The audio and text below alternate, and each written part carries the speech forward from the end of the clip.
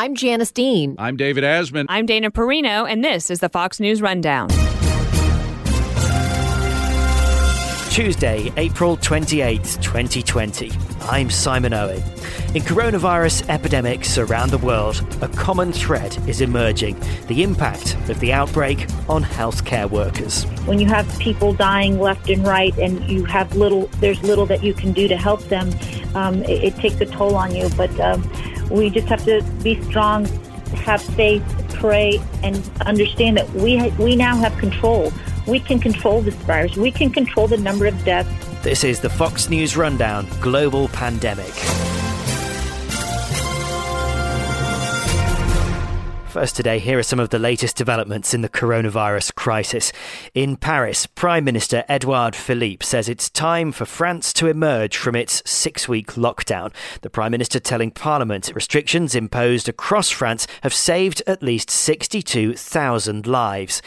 But he said keeping those measures in place would mean risking economic collapse. Schools and businesses are set to begin reopening gradually in just under 2 weeks. France, one of only 5 countries counting more than 20,000 coronavirus deaths.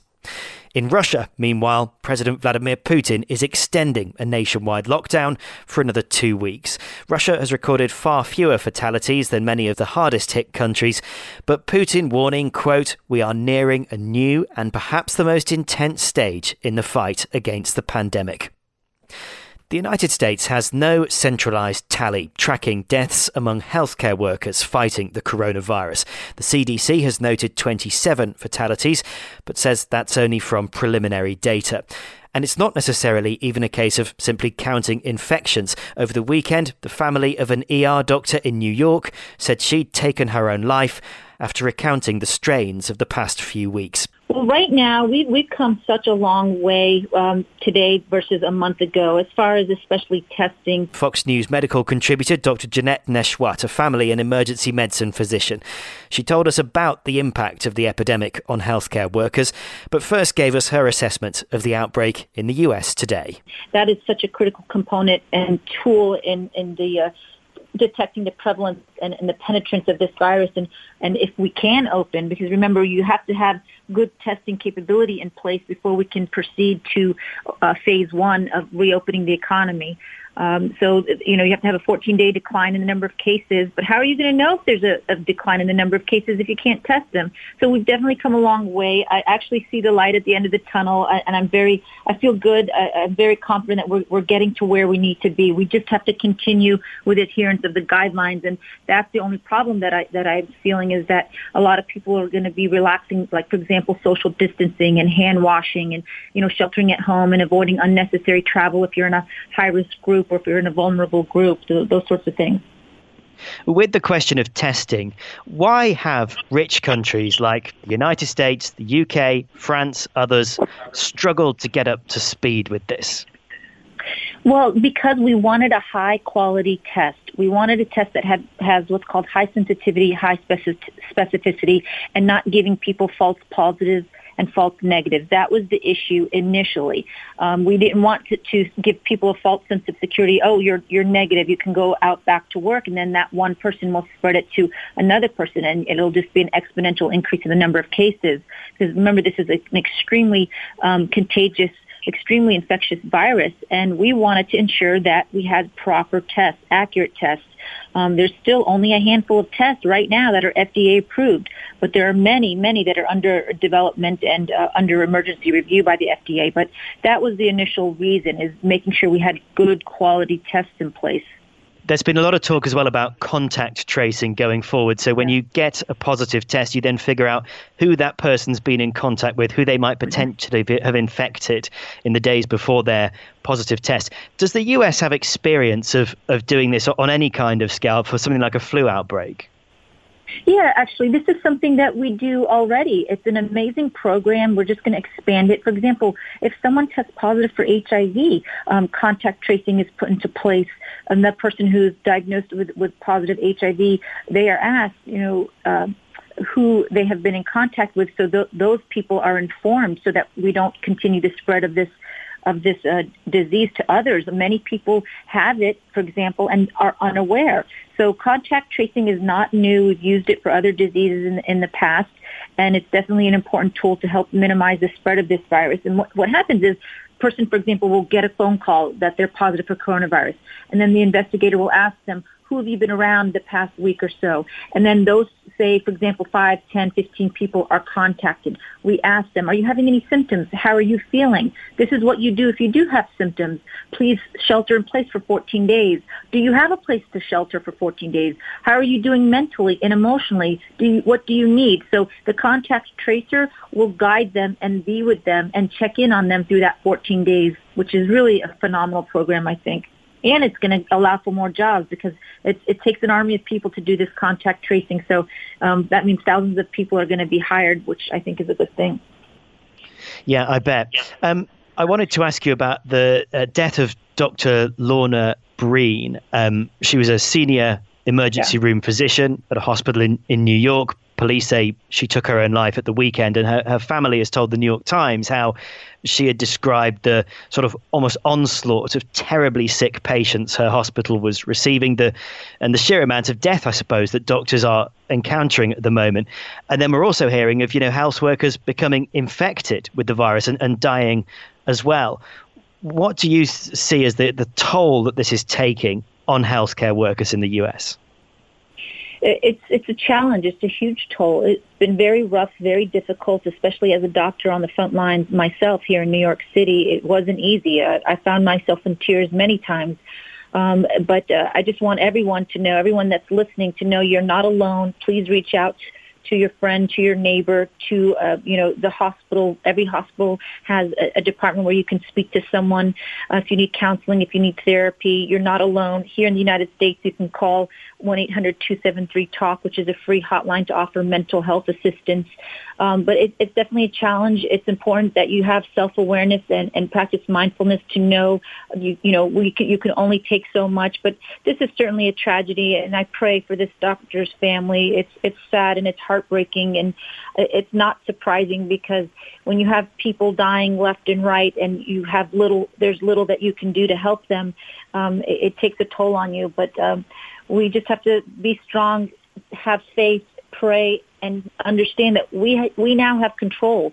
We can control this virus. We can control the number of deaths if people listen to the CDC guidelines, practice social distancing, the hand washing, wear your mask, avoid unnecessary travel, and stay at home for now if you're at high risk, if you're in the high risk group. But it's terrible when such a wonderful, smart, intelligent contribution to society, to America, is gone. This doctor who sacrificed and gave so much of herself.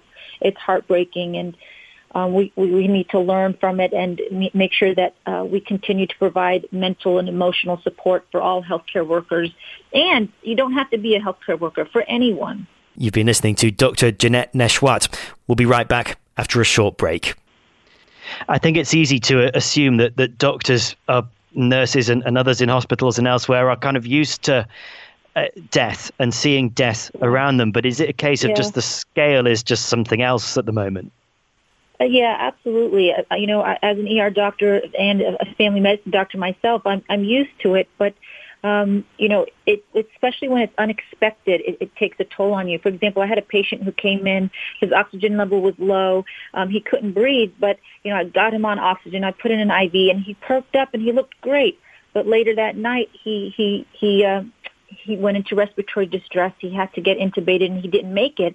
And I was really stunned and shocked to find out. And it's just sometimes those cases that it just catches you off guard. But this virus is a wicked, evil virus, and we need to do everything in our power together to fight it, to conquer it. We have to be uniform and consistent in our methods of fighting this virus. And I think if we all do that together, that we can conquer it. We talk an awful lot about this virus, all sorts of issues about it, around it, whether it's face masks or lockdowns or vaccines. I think it can feel overwhelming sometimes. What is the central message, the one message you would reiterate to people, the one thing we should remember as we go through this? That we are all we're a resilient country. We are resilient people, and we have been through so much more difficult in the past, and we will get through this together. We have the most advanced medicine and technology in the world. It's a matter of having that willpower and strength to adhere to the guidelines, not only to protect yourself, but to protect your loved ones and those who are in high-risk populations, in nursing homes, who are in underserved areas, African Americans, Hispanic, Latinos, those who are poor. So if we work hard together, come together in unity, that we will get through this. We already are. It's just a matter of being compliant, because complacency is what will kill us. If we are compliant and smart, then we can get through this safely. I truly believe that. There's all sorts of teams working on vaccines around the world now. There's been reports of the team in Oxford in England. Now their potential vaccine being tested on monkeys. What do you think about the speed with which we seem to be going through this? Is it impressive? Is it as fast as it sounds? Yeah, oh, absolutely. Traditionally, it takes 10 to 15 years to get a vaccine on the market, and it costs millions and millions of dollars because vaccines have to go through phases, and phase 1, phase 2, phase 3, safety. Is it working? Is it effective? What's the dose? How is it going to interact in people who are on other medications? So yes, we're from taking it down from 10 years down to 1 year. That's extraordinary. But we're dealing with an extraordinary disease like no other. So 1 year, that's very fast. But we do have many vaccines that are under development, with a handful that are already in trial. So in the next year or so, it'll be on the market. And I just hope that people go out and get it once it is available. Do you agree with the assessment that the only way really out of this situation is an effective mass-produced vaccine?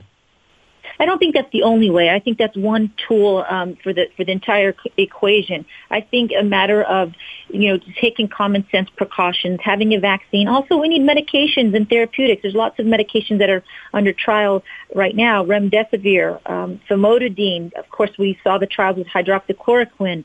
There's so many medicines, and we need to continue to work to study new medicines. Just like for influenza, we have antivirals for influenza. We have great testing supplies for influenza. We need to do the same with this virus. I think a vaccine is going to be great, but that's not the only solution to this disease.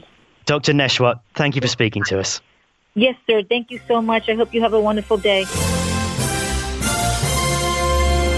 You've been listening to the Fox News Rundown. Stay up to date by subscribing to this podcast at foxnewspodcasts.com. And for up-to-the-minute news, go to foxnews.com.